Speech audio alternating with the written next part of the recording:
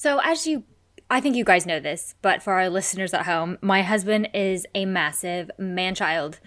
And he's 50 years old, but he still, for some reason, loves a good, like, dick joke or cock, joke. I think you were telling Christmas a story about how he drew, like, a dick on your Christmas food shopping list and you walked around the whole of a supermarket. Yeah, and it was on the back. So that was great. So he loves to, like, put them in my notebooks, and I've, like, gone to a work meeting and flipped the page, and there's, like, this big hairy cock drawn on there. It's great. It's great. So anyway, I was like, right, okay, one day I'm going to get him back, whatever. So I'm, like, flipping through Facebook or something, and there was, like, the targeted ads. Don't know what I was looking at for it to target me with this, but it was these, like, shortbread biscuits in the shape of cocks.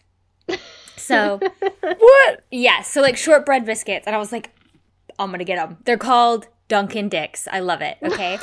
Oh my God. Yes, they are. So I was like, awesome. I was like, I don't know what I'm gonna do. I'm gonna order them, and I'm gonna put them in the biscuit, like a biscuit tin. We have like the box it comes in. It looks like a regular shortbread box. So a lot of them times they're in this like plaid looking box. Do you know what I'm talking about? Like It's the like Christmas. Scottish, like tartany. Tartany, that's what I was looking at, not plaid. Tartan's good. So I was like, I'm going to put them in there and take out the other ones. It's going to be great. I'm going to get them. Finally. Right. So as you guys know, there's like a whole pandemic going on. And we get like the deliveries. And so a lot of times we'll like leave our deliveries outside and just like let them be for a while. And then we'll sort of take the outside packaging off there and then put it in a trash bag, like just kind of like trying to be sensible. Don't know if it's the right thing to do or not, but I guess we're just trying to be as cautious as we can. So like he never opens my packages, right? Never. He never has.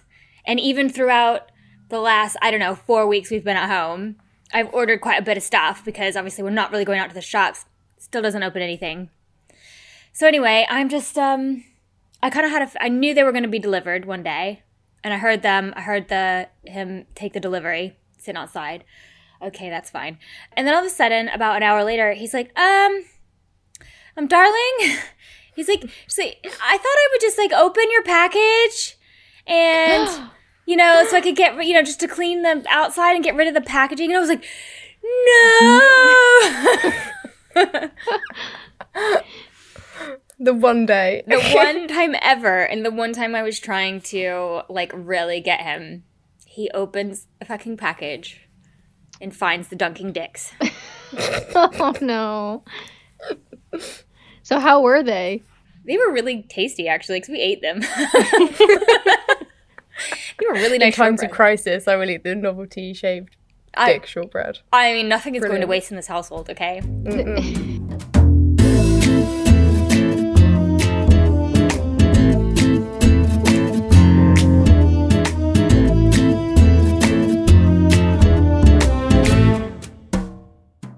Hi, everyone, and welcome to Murder Friends, the podcast where three friends from three different countries talk about murder. My name's Alana, and I'm Canadian.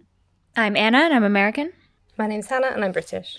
So sit back and relax, you're among friends, and let's talk murder. So I was talking to you guys earlier in the week, and I thought we've not got a lot of life chat because everyone's kind of doing the same thing we've been doing the last 2 episodes we recorded because things haven't really changed. So I was thinking, well, why don't we just think of like 3 things that are getting us through this quarantine that we've been looking forward to, or that we just like, or that is just making us smile, or, something not shit, basically. So something not shit, yeah. Yeah. So I gave you guys that homework, and I thought we could share with our listeners and maybe give them some ideas or whatever, make them smile. So, Alana, what have you got? So I was thinking 3 things that make me happy, or 3 things that I'm grateful for lately. Because I don't know about you guys, but this week in particular has been a shit show, dumpster fire. So for my happiness things, one of the things that I've been trying to be like mindful about, I am so lucky that my parents have this beautiful backyard here in Ontario. So I've been trying to make a point of every day, there's one particular spot that's the best spot And even if it's kind of cold out, it's almost like it's sheltered from the wind. So you can sit there and just like roast. Like it's so hot.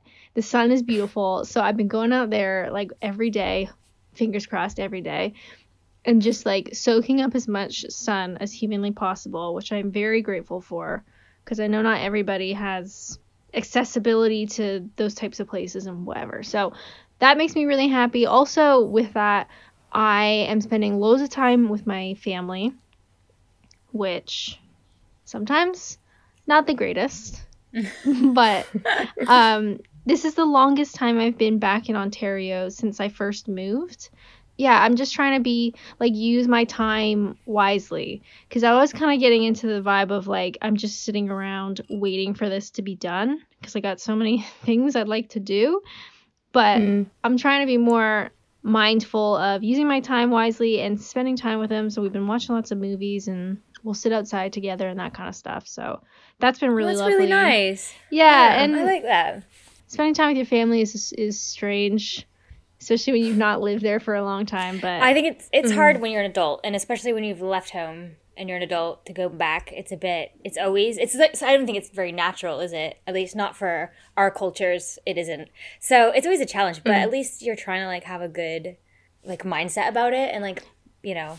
Yeah, just embrace like it. I want to use my time wisely. So I'm here. Good. It's very expensive to fly back home, so I want to get my money's worth while I'm here.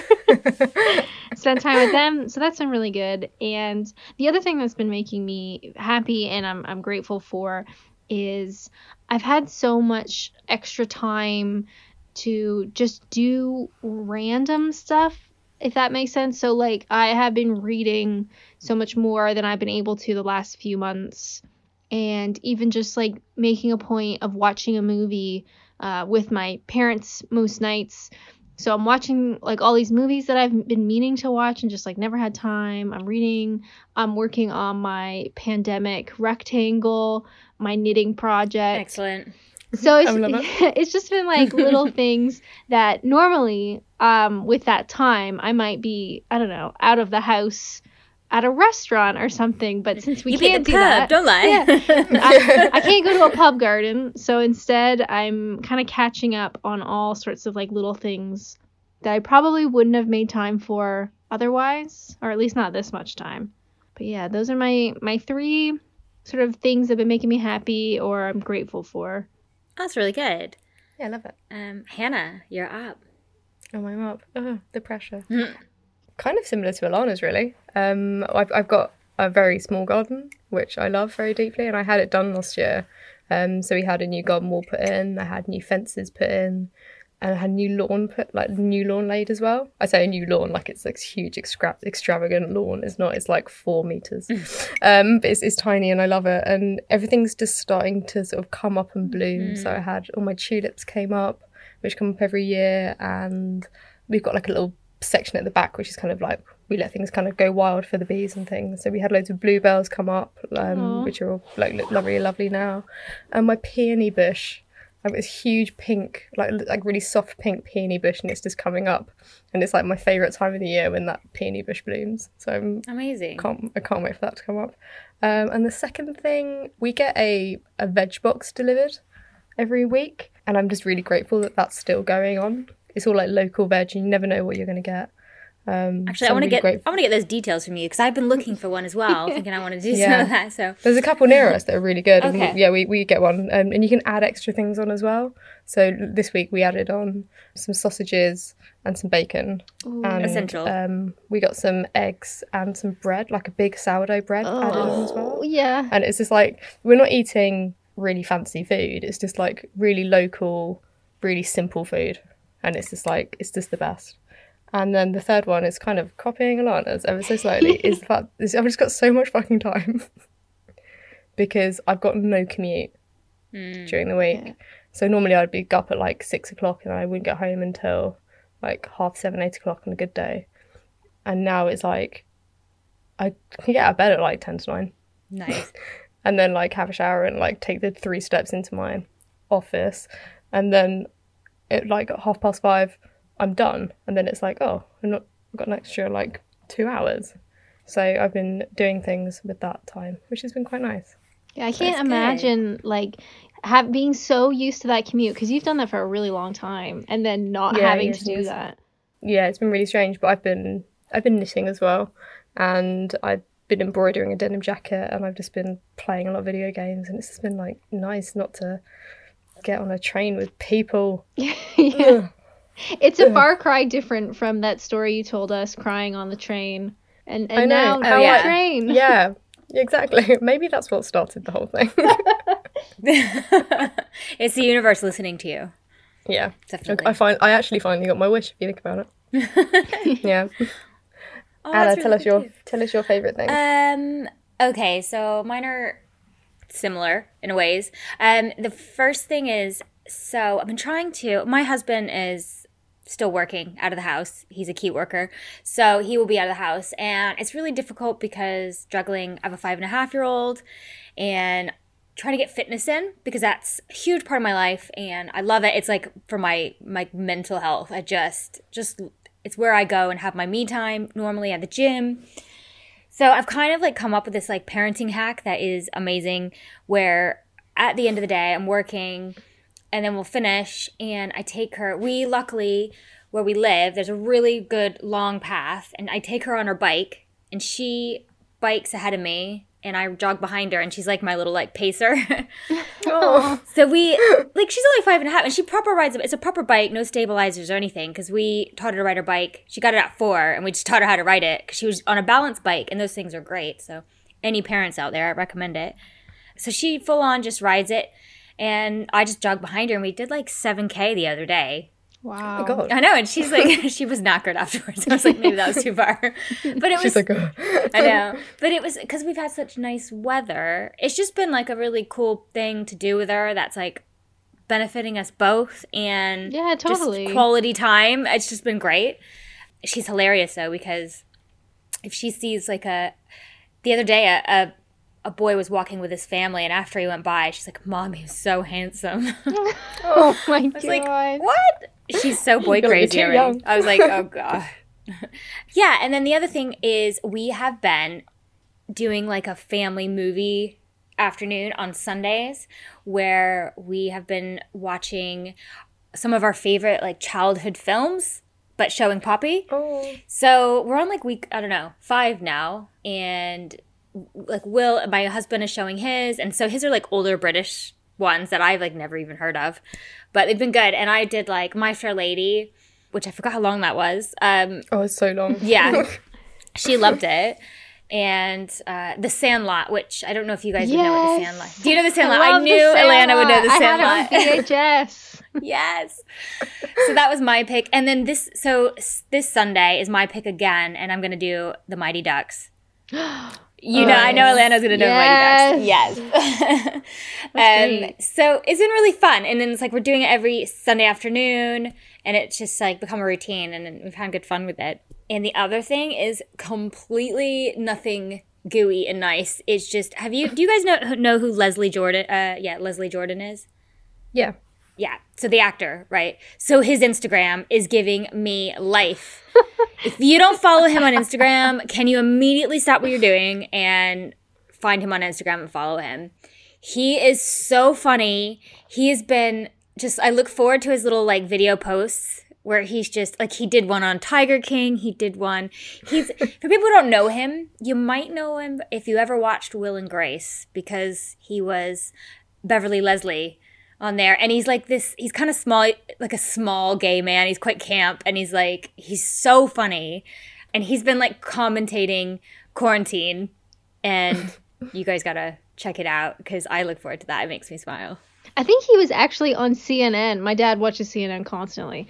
And when I went out, I was like, okay, it's snack time. Went out to get a snack. And I'm pretty sure they were interviewing him on CNN about his Instagram and the videos and stuff, because they're so popular. Yes, probably, because they are. He's suddenly like, because everybody started to catch on and share it, and it's just so funny. There's one where he's just doing like workouts, like, but he's not really doing anything. It's just so funny. You guys got to check it out. Trust me, you will not be disappointed.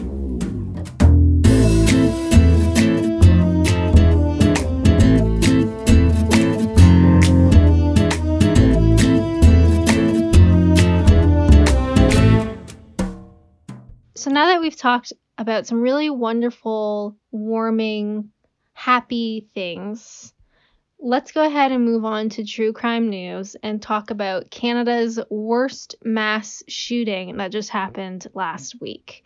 Because why not have a mass shooting in the middle of a pandemic? Because people aren't sad enough. Okay, so this story is still very much changing and it's getting updated and stuff. So this is the details that we have right now. And I actually took most of this from a live Twitter thread from the CBC, which is like Canada's BBC or NBC. You know, the BCs are CBC. Yeah. But not to be confused with the CDC. No, definitely not.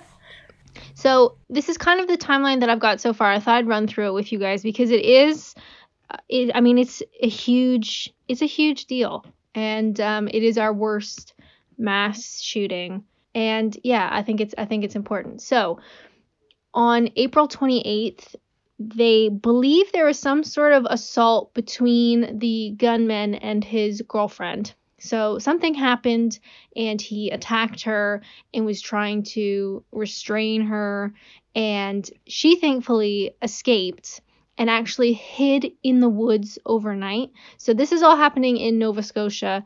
If anyone's there, I mean, I haven't even been there. I'm a bad Canadian. I've never been there. But Nova Scotia is on the East Coast. It's quite small. And so in middle of April, I mean, it's quite cold. She runs out, hides in the woods overnight, and thankfully he doesn't find her. However, soon after this incident, there are reports of gunshots. So people start calling the police. They're hearing gunshots. People aren't really sure what's going on. The police arrive at a particular scene and they meet one guy who has been shot while driving his car. So he's in his car and he was shot in his car. And the victim said that the vehicle from which the shot came looked like a police vehicle, which is very scary. So he's literally just driving along. What he believes to be a police vehicle comes up to him and shoots him in his car. He said the so-called police vehicle was driving towards the beach, and there's only one way in or out of that area. So the police head out that way, and they find several people who had died, some of whom were lying in the road. So it's literally it's like a war zone. I can't even imagine just driving up to this, it's a very pretty area if you look at the pictures, coming up to this beach, and there's literally just bodies on the ground. So a lot of these details come from RCMP Darren Campbell, and he believes that the assault between the gunman and his girlfriend could have been the catalyst for starting everything else, because it seems like that's sort of the first event, and then all these shootings then happen afterwards.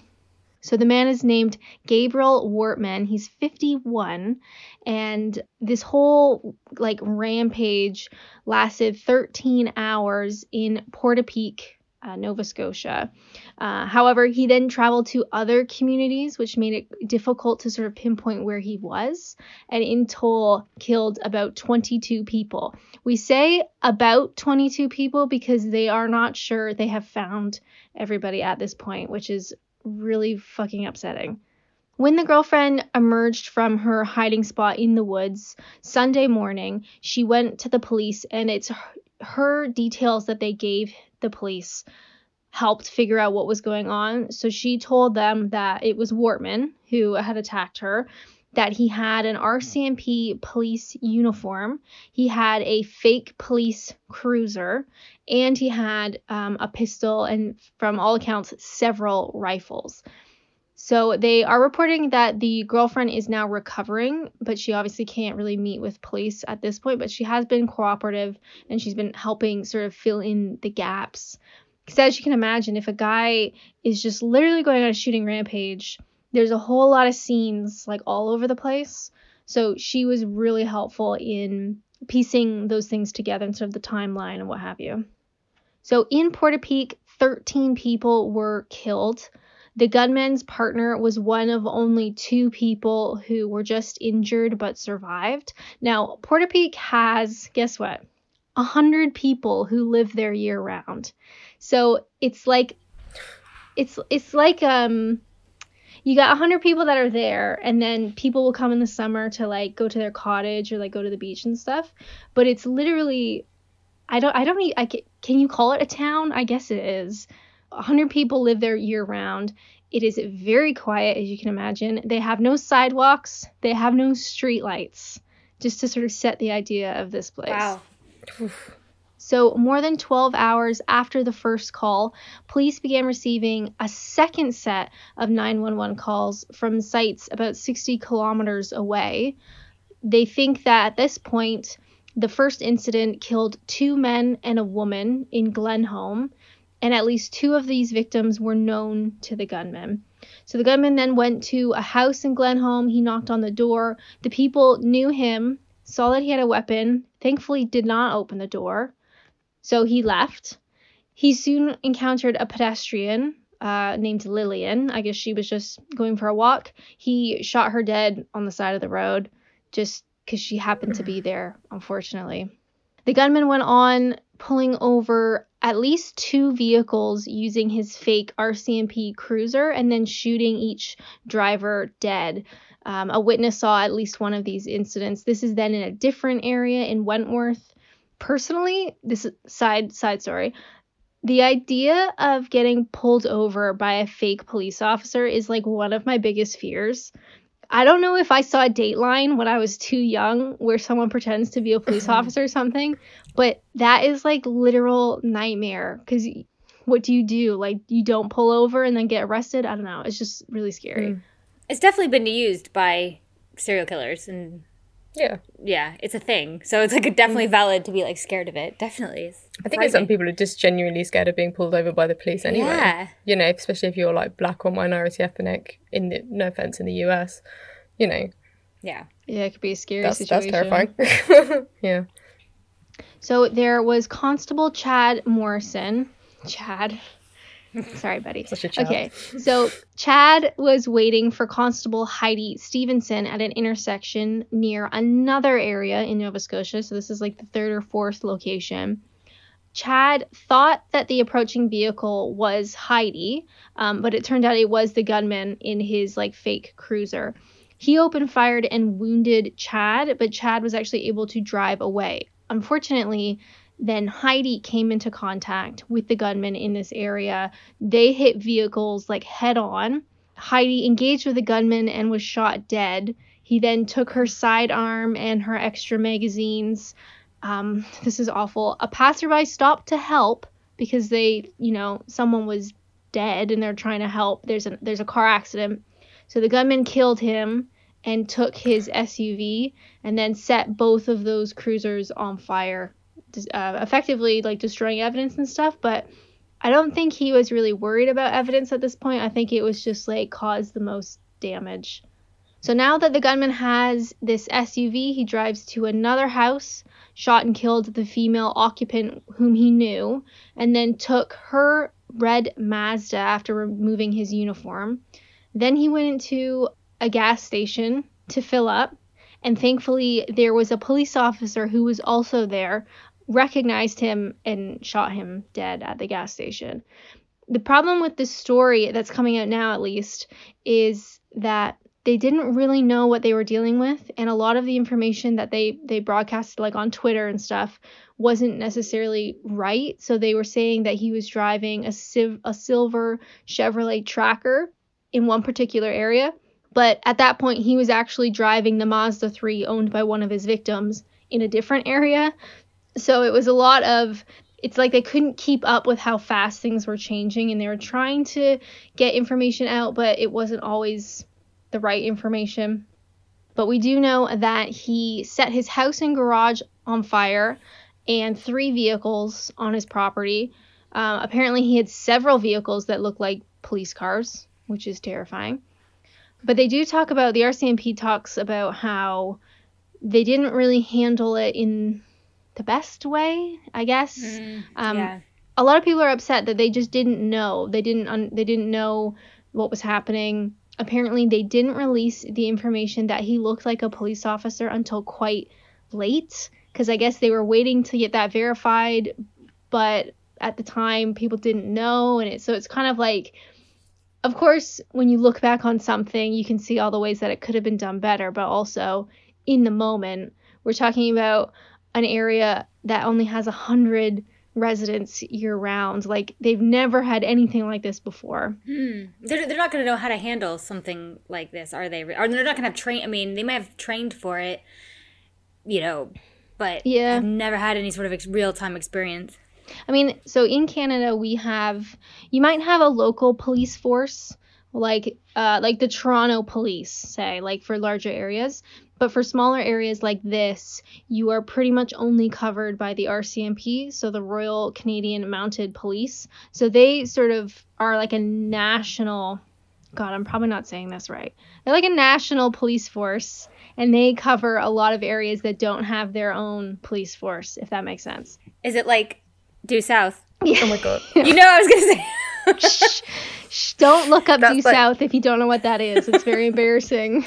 Do it. Do it. I dog. loved it. The dog. Diefenbaker. My mum was obsessed with that. So was mine. Oh. Sorry. At this point, we don't fully know everything. There was also reports that the gunman had a hit list, but they're saying that that's not true. But after the girlfriend came forward and said, I think it's him who's doing this. He looks like a police officer. He has a car, all that kind of stuff. They then identified other family members who might be at risk. So whether that was her family or his family or friends of family, that kind of stuff, they at least could contact them and say, hey, I think you need to come into the police station because this is happening and whatever. They also said that the guy, Wortman, had significant number of weapons. One had been traced back to Canada, but it's believed that the others were obtained in the U.S. And evidence of how they were purchased probably would have burned to the ground along with his house. So with his house, like, literally blowing up, essentially, there's a lot of stuff that they won't be able to know right away. But he, was shot dead, thank God.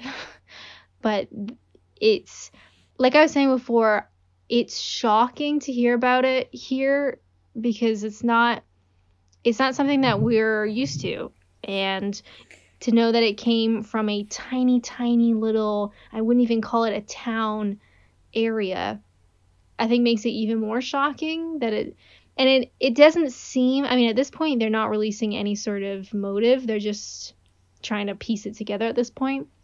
But it does kind of seem like he was really just killing anybody that he was around or that walked up to him or that drove by, like really scary stuff. So hopefully we'll get some more details as they sort of piece stuff together. But yeah, big news in Canada this week. It's so un-Canadian. terrifying. It's like so un-Canadian. Like it, Yeah, and I was thinking the other morning, I was reading Twitter in bed because what else is there to do? And I follow CBC. They have like a breaking news Twitter page, so I follow them. And I was getting these updates like saying that there's a possible shooter, and you're like, oh, it's probably nothing. And then they update it again. It's like, everybody in this area, lock your doors and go into your basement because there's a shooter at large. And like I've never experienced anything like that. Obviously, I don't live there. Like I've never even been out there. It's quite a far ways away, but yeah, it just felt very real, I guess. well, it's so like close to home. 'Cause Yeah. it's not something that normally happens. If it was America, you'd be like, oh, another one. But Unfortunately, it's like, yeah. it's Canada where it's not a regular thing. And I say that it's horrible, but it's a fact of life, unfortunately. Where in America, but yeah, it is. I can imagine it just feels like really. It's already like feels really like an unstable, uncertain time, and then you have something like this happen on top of it. It's just like really. Yeah, it's awful. So I guess we'll keep an eye out to see if they release any more information. Me personally, I'm interested if they can figure out some sort of motive. Otherwise, Yeah. it just kind of looks like he just lost it. Was he on drugs? Like, I wonder if the girlfriend has said, like, was he No. doing drugs? Did he just sort of snap? Like, But it how- seems really premeditated, the fact that he Yeah. had made up a fake cruiser and had gotten his hands on a fake police costume, whatever, that looked realistic enough that people thought that he was police. Like, that seems like he was planning something. That's like, I always find, you know, stuff like that. Like when, like you've heard serial killers who've used this as like their way to get, like, let's say women or to pull over or be alone. It just seems so cowardly to me, especially you're just, you know. You're preying on people's like good faith in the system, aren't you? Yeah. I mean, like, didn't Ted Bundy do it? Yeah, I was going to say Bundy did it. Dickbag. But, you know, that just shows the level of douchebaggery. Yeah, especially like reading about how someone came to help, like because there was a car accident and someone came over to help, like to see if people need it, that's the worst. And then to die like that, like that's just so awful. So, thanks for listening to my big sad story. I'm so sorry. So this week for the review section, we're going to be looking at The Innocence Files, which is currently on Netflix. It debuted on the 15th of April, and I binge watched the whole thing. Have either of you watched it? I started it. I haven't finished it. I'm on episode 3, but I'm going to finish it because it's, well, I won't spoil with my opinion yet. Yeah, I'm in the exact same boat. I'm on episode 3. I'm actually watching it with my dad, who he wants to binge it, and I'm like, no, we can only watch one a day because I gotta drag it out because I got nothing else to watch. Okay, now I'm really worried that I'm gonna spoil it for you. Go for it. It's fine. Okay, this isn't really a spoiler, but there are 9 episodes, and they follow the stories of men incorrectly incarcerated for crimes they didn't commit. So the series is broken down into three episode chunks, which each look at different cases being fought by the Innocence Project.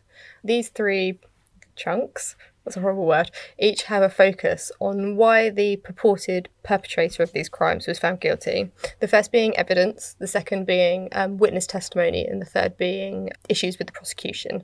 So I'm not going to run through the whole thing, mainly because I think it's a really good watch, but I'll tell you about the first 3 episodes, which are obviously going to contain spoilers. So in the first 3 episodes, we hear the story of the brutal murder of 3-year-old Courtney Smith on the 15th of September 1990. She was abducted from a room she shared with her 2 sisters. They were aged 1 and 5. Her body was found quite close to the family home in a pond about 2 days later. Courtney's sister Ashley became a key witness in the case, and she said that she saw the man who took her sister. Now, Annie, you've got a 5-year-old. Do you think that you could rely 100% on the testimony of a 5-year-old? Probably not. No. No, probably not. Yeah, but yeah, they still put her on the stand at trial. Yeah, that part of the story. Sorry to interject, but that was mental. Yeah. She's so tiny and giving like huge evidence. It's not like they kind of relied on it. It was the big one. The evidence, yeah. Or it was also quite. Yeah, I'll let you continue. Go ahead. She's quite led on, I think. Yeah, I was going to say that. Well. Yeah. So she had identified a man they called Levon Brooks, and he was eventually arrested. I think that was just going back to what we were just saying. When she gave a police sketch artist the information, I really feel like she was led on quite strongly in that. I think the police kind of had a idea of who they wanted to pin it on, and then they just kind of like nudged her towards it as much as possible. Well, it was such a small town, southern, and I'm from the south, so I can say this, it's fine. The guy that is like the police sketch artist is also like the local guy on the local like kids show, as he like doubles as like the police sketch artist, which I wonder if he actually has training in getting actual details from children. I think maybe he was like a good person to do it with children because they obviously saw him on TV and they kind of trusted him. So I thought that was pretty like, oh, that's really cool. But then like later on I was like, oh no. No, this doesn't seem no, right. No. It's like, no, you can't do that. So the pathologist who conducted the autopsy found possible bite marks on her wrist, and they called in a forensic dentist, Dr. Michael West, who I am going to save a lot of personal comments for later. The pathologist also concluded that she had been sexually assaulted. So they took dental impressions from Levon, and Dr. West testified during his trial, this is a direct quote, "It could be no one but Levon Brooks that bit this girl's arm." So he was 100% convinced that they were bite marks, and he was 100% convinced that Levon Brooks did it. Levon was found guilty, despite having an alibi and the unreliable eyewitness testimony from a 5-year-old, and this bite mark, because of this bite mark evidence. And he was sentenced to life. He was 26 years old when he was convicted in January 1992. Jesus. So he goes to prison. So January 1992, he's sent to prison. In May 1992, another 3-year-old, Christine Jackson, was abducted from her home, raped and murdered. This happened in the same town as Courtney Smith. She was also found in a body of water 500 yards from her home, and Christine's mother's boyfriend, Kennedy Brewer, became an immediate suspect. Similar to the first case, the medical examiner who conducted Christine's autopsy found what he believed to be bite marks. So he calls in Dr. Michael West again. And Dr. West concluded, again, that the 19 marks found on her body were, quote, indeed and without a doubt, close quotes, made by Kennedy. And the court allowed his testimony. Kennedy Brewer was eventually convicted of capital murder and sexual battery on the 24th of March 1995. But rather than being sentenced to life in prison, he was sentenced to death. These cases sort of came to the attention of the Innocent Project. They began investigating and asking for DNA to be tested. DNA was available at both crime scenes, but obviously it was 1992 and 1995, and, DNA wasn't really available for that. So the Innocence Project come in and they're like, right, test this DNA. Both of these men are adamant that they didn't do it, and we believe them, and, just test it. Like, what's the worst that could happen?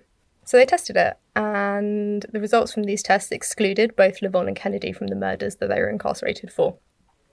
But the DNA did, however, match someone else, and that someone else was Justin Albert Johnson, and it matched him in both cases. So Johnson was arrested and interviewed. He admitted to committing both murders, and after his confession, Lavon and Kennedy were freed from jail. Lavon had served 16 years, and Kennedy had served 15 years on death row. But let's kind of circle back to the bite mark evidence, which effectively sent both of these men to jail. So I was looking into what forensic odontology is, and basically anything that says forensic is to do with legal. So you have like forensic psychology, and you have like forensic science and things like that, and it's basically to do with applying it to a legal arena, basically. Forensic odontology is applying dental science to legal situations, and it's used a lot if you think about identifying human remains by comparing them to dental records, and they can put an age on like unidentified remains as well. So it's like really serious and really like proper. But bite mark analysis or bite mark comparison is a little bit sort of less kind of cut and dry, as it boils down to interpretations and assumptions of the odontologist. So, we all bruise differently, we all mark differently, and we all have different fucking teeth. Like, 2 of mine aren't even mine. I paid for them. So, hey, they're still yours. Yeah, I know. I fucking paid for them. They are now. Oh my God, they were so expensive. So this became pretty popular after Ted Bundy's arrest and conviction. And the documentary actually features Dr. Richard, Souviron, who testified in Bundy's case. So he's actually in it. Yeah, was it the ones he uses to like train with, where like the molds of, he's like, these are actually molds of Bundy's teeth. Bundy's teeth. You can just carry them around to get them out of dinner parties when you like, let me get Ted's teeth out. And you're like, oh God. Yeah, like, oh. But yeah, he was good though, but his made sense. Yeah, but also he, I think later on in the documentary, I'm not sure whether you've got to this part yet, but I think he says something along the lines of, if he retested a case that he'd worked on so many years ago, would he come to the same conclusions? And he said, chances are no, because I know a lot more now than I did back then. So, but he's really open, and he's really like, I believe in this, but also I'm really willing to understand that experience and things change and understanding changes and science progresses. So yeah, I thought that was really interesting. I think it was in one of the trials, they were talking to one of the juror members, and he was saying that West was very convincing because he was very like passionate, and he was willing to say 100% without a doubt it's this man's teeth. Like, he wouldn't budge. Like, he was very certain. And so the jury took that as like, oh, like this guy knows what he's talking about. And then you have the other guy, the Ted Bundy teeth man, who was willing to say, well, we can't be certain, there's a lot of gray area. So he was very more like wishy-washy, but he was like, it's legit. Like, you can't be certain. But when you hear someone else say 100% it's this man's teeth, like, that was very convincing for them. Yeah. So talking about Dr. West, who was the presiding forensic odontologist in the documentary. And he is, in my opinion, a terrible human. Oh. Yes. Oh my God. Massive dick. So the National Academy of Sciences published a study in 2009 which effectively discredits bite mark analysis / comparison as a means to identify and or convict defendants. In 2011, West he had to go to a deposition, and he said during the deposition that he no longer believed in bite mark analysis and DNA should be used instead. This deposition, parts are shown in the documentary, and it was also what I like to call a grade A shit show. It was terrible. It was bad. So this is a quote from a Washington Post journalist, and he said, quote, "West frequently had been brash, prickly, and prone to fits of braggadocio on the witness stand. This time, he was also belligerent, profane, and combative. He was openly contemptuous of the entire process, which again was at heart about whether or not the state of Mississippi should put a man to death. The transcript records that he belched before one answer. On 2 occasions, he grew increasingly annoyed at Fabricant's questions." Fabricant is someone who works for the Innocent Project, and he's this man that West just fucking hates. Increasingly annoyed at Fabricant's questions, West offered hypotheticals that involved killing him. Oh my God. During this deposition. And you think, like, after, you know, the National Academy of Sciences saying, discredit everything, you know, would Dr. West back down from the assertions that he made in both Lavon and Kennedy's trials? Does he? Fuck no. He staunchly believes that he was correct, and he even goes so far as to say that they probably assisted with the murders. Like, he refuses to be like, I was wrong. God. Like, it's the same, like, the prosecutor of both those men, when the DNA comes back that they couldn't have raped, like the semen didn't match, and the prosecutor goes, well, that means he didn't rape her. It doesn't mean he didn't kill her. And it's like, what? Like, fuck. You can't just say that you fucked up. Like, you're gonna go that route. Or that was like, you've seen that. I've seen that with quite a few cases. Is it the Central Park 5? The prosecutor, that horrid woman in that prosecutor said like something similar. Like, oh, they were probably involved though. They were involved. Yeah, they just maybe. it's like, refuse. Like, the evidence is telling you they weren't, and they've been innocent the whole time. Yeah, it's crazy. I guess that's easy. Yeah. I mean, I do agree that, like, science is science, and science can prove or disprove something, but it can't disprove an entire situation.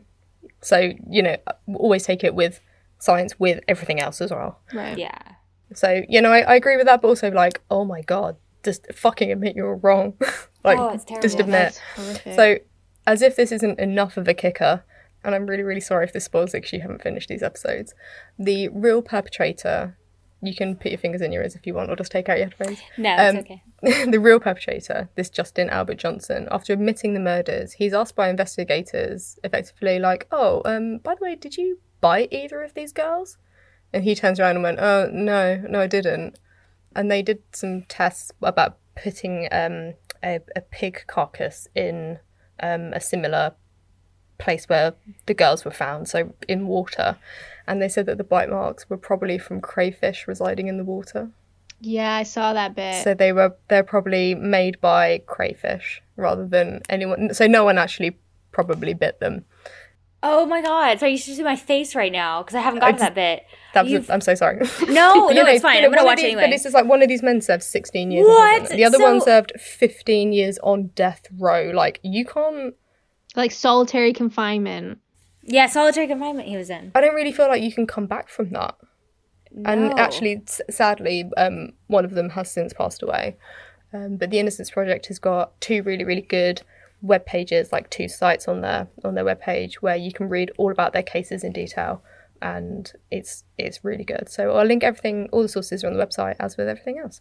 Yeah, I thought it was really good. I just when that West guy, the teeth man, came on, and he was talking about how thick his resume is, because it's quite impressive, and he does all this stuff, and he said something about like he gets his talent from God or something like that, and then my dad was like, we have a problem here, and I was like, I see that now.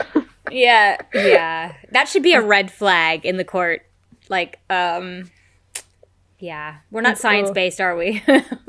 Awful. But I really, really enjoyed it. What do you guys think of it? Or is there anything in those 3 episodes that I thought it was made great. you furious?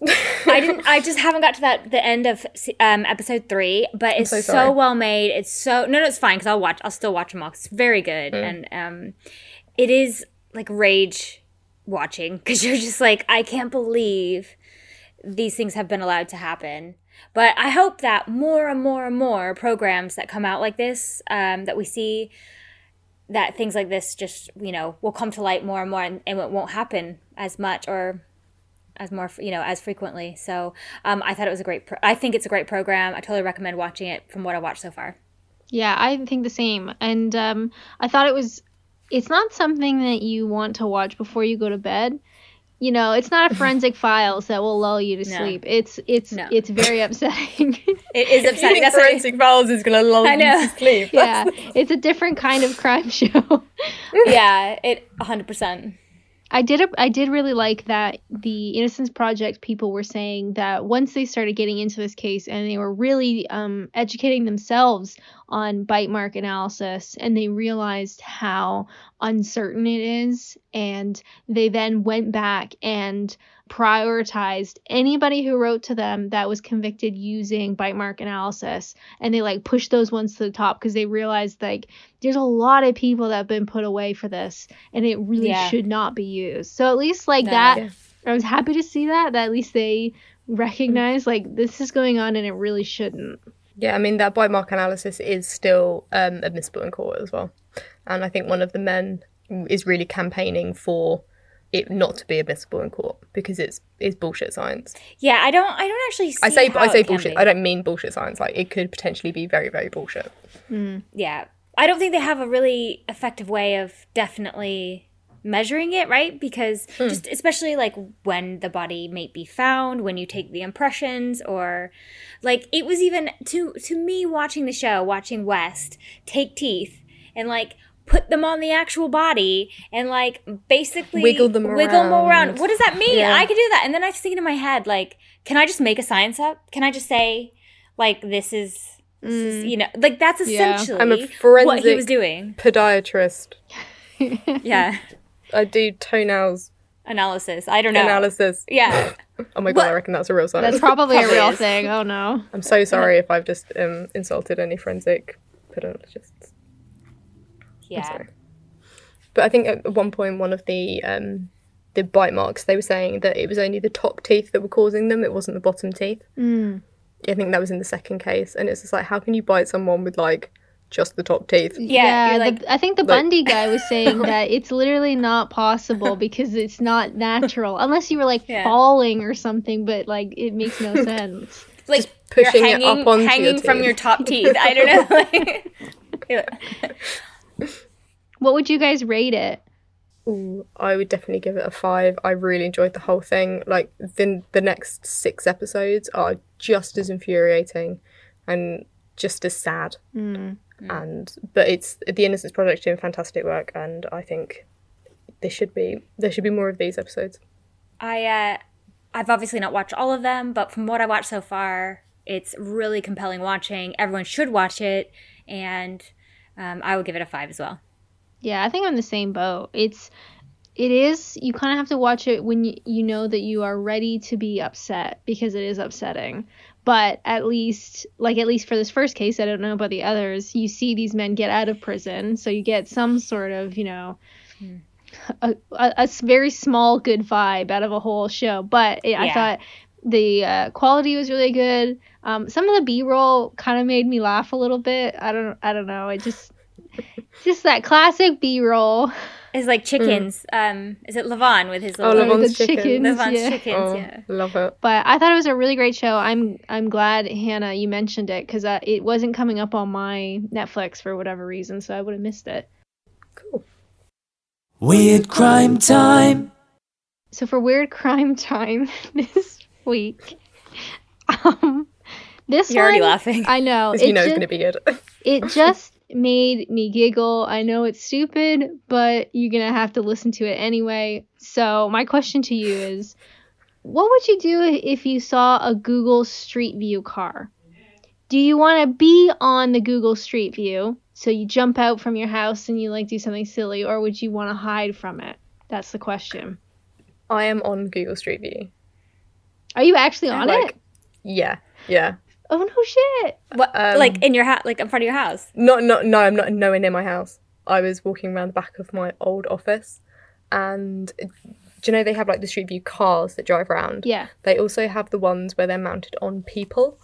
So I used to work in a temple in London, where you can drive into it, but a lot of it is like little tiny pathways, and it's all just like little tiny alleyways, and you kind of cut through things and everything. So they actually have people mount them on their shoulders and walk around them. Oh shit! I've never seen that. No, me neither. Yeah, so they walk through like pedestrianised areas with it. So you can get through on the Street View too, because like Inner Temple is like a maze anyway, or temple in general. Yeah, and I'm on that. That's incredible. I would hide. I mean, you know. I don't know that I want to be like on Google Street View forever. Fair point. Hey, blur your face out. So the headline for today's weird crime is Google Street View flasher from Port Pirie reported for exposing breasts to camera car. Yes. Whoa. So a South Australian woman chased a Google camera car with her breasts exposed to ensure her image was captured. Amazing. Unfortunately, she has been reported for disorderly behavior, but she admitted to the media and stuff that she had done it. Like, I mean, her face is there. Like, she's on Street View. That's amazing. That's hilarious. They're taking it as the same as, like, if somebody flashed somebody, like, it's the same. Even though technically she's flashing a robot, they're taking it in the same sense. And that it's not appropriate for anyone to expose themselves in public places, and our community should be able to expect a bit of decency. But the woman told the local paper that she looks at Google Maps a lot, and she just wanted to be there. So she says, I got to tick something else off my bucket list. Now I'm on Google Maps. So she had. Oh my god, I'm sorry. That's hilarious. Who's like, wow. So she like mapped her titties. Like, there you go. Like, what is. I mean, wouldn't you? Why wouldn't you? Yeah. I guess she can't even. No. I can't even continue. She had seen the car driving around and thought, I really want to be on it, but I don't just want to be on it. I want my tits to be on it as well. So she ran out when she saw it, chased down the car with her shirt up. The picture's really funny. I mean, people can't see me, but she's got her shirt like up to her neck and she's got her arms up in the air. Oh my god. So she is summoned to appear in court later. I mean, she got what she wanted. She's on Google Maps, so God bless her. There you go. That's great. All right, that's all we have for today. Check out our website at murderfriends.com. You can email us at murderfriendspod@gmail.com. We do love receiving your suggestions and your emails. Follow us on Instagram, murderfriendspod, or Twitter, murderfriendspd. We'll see you next time. Bye.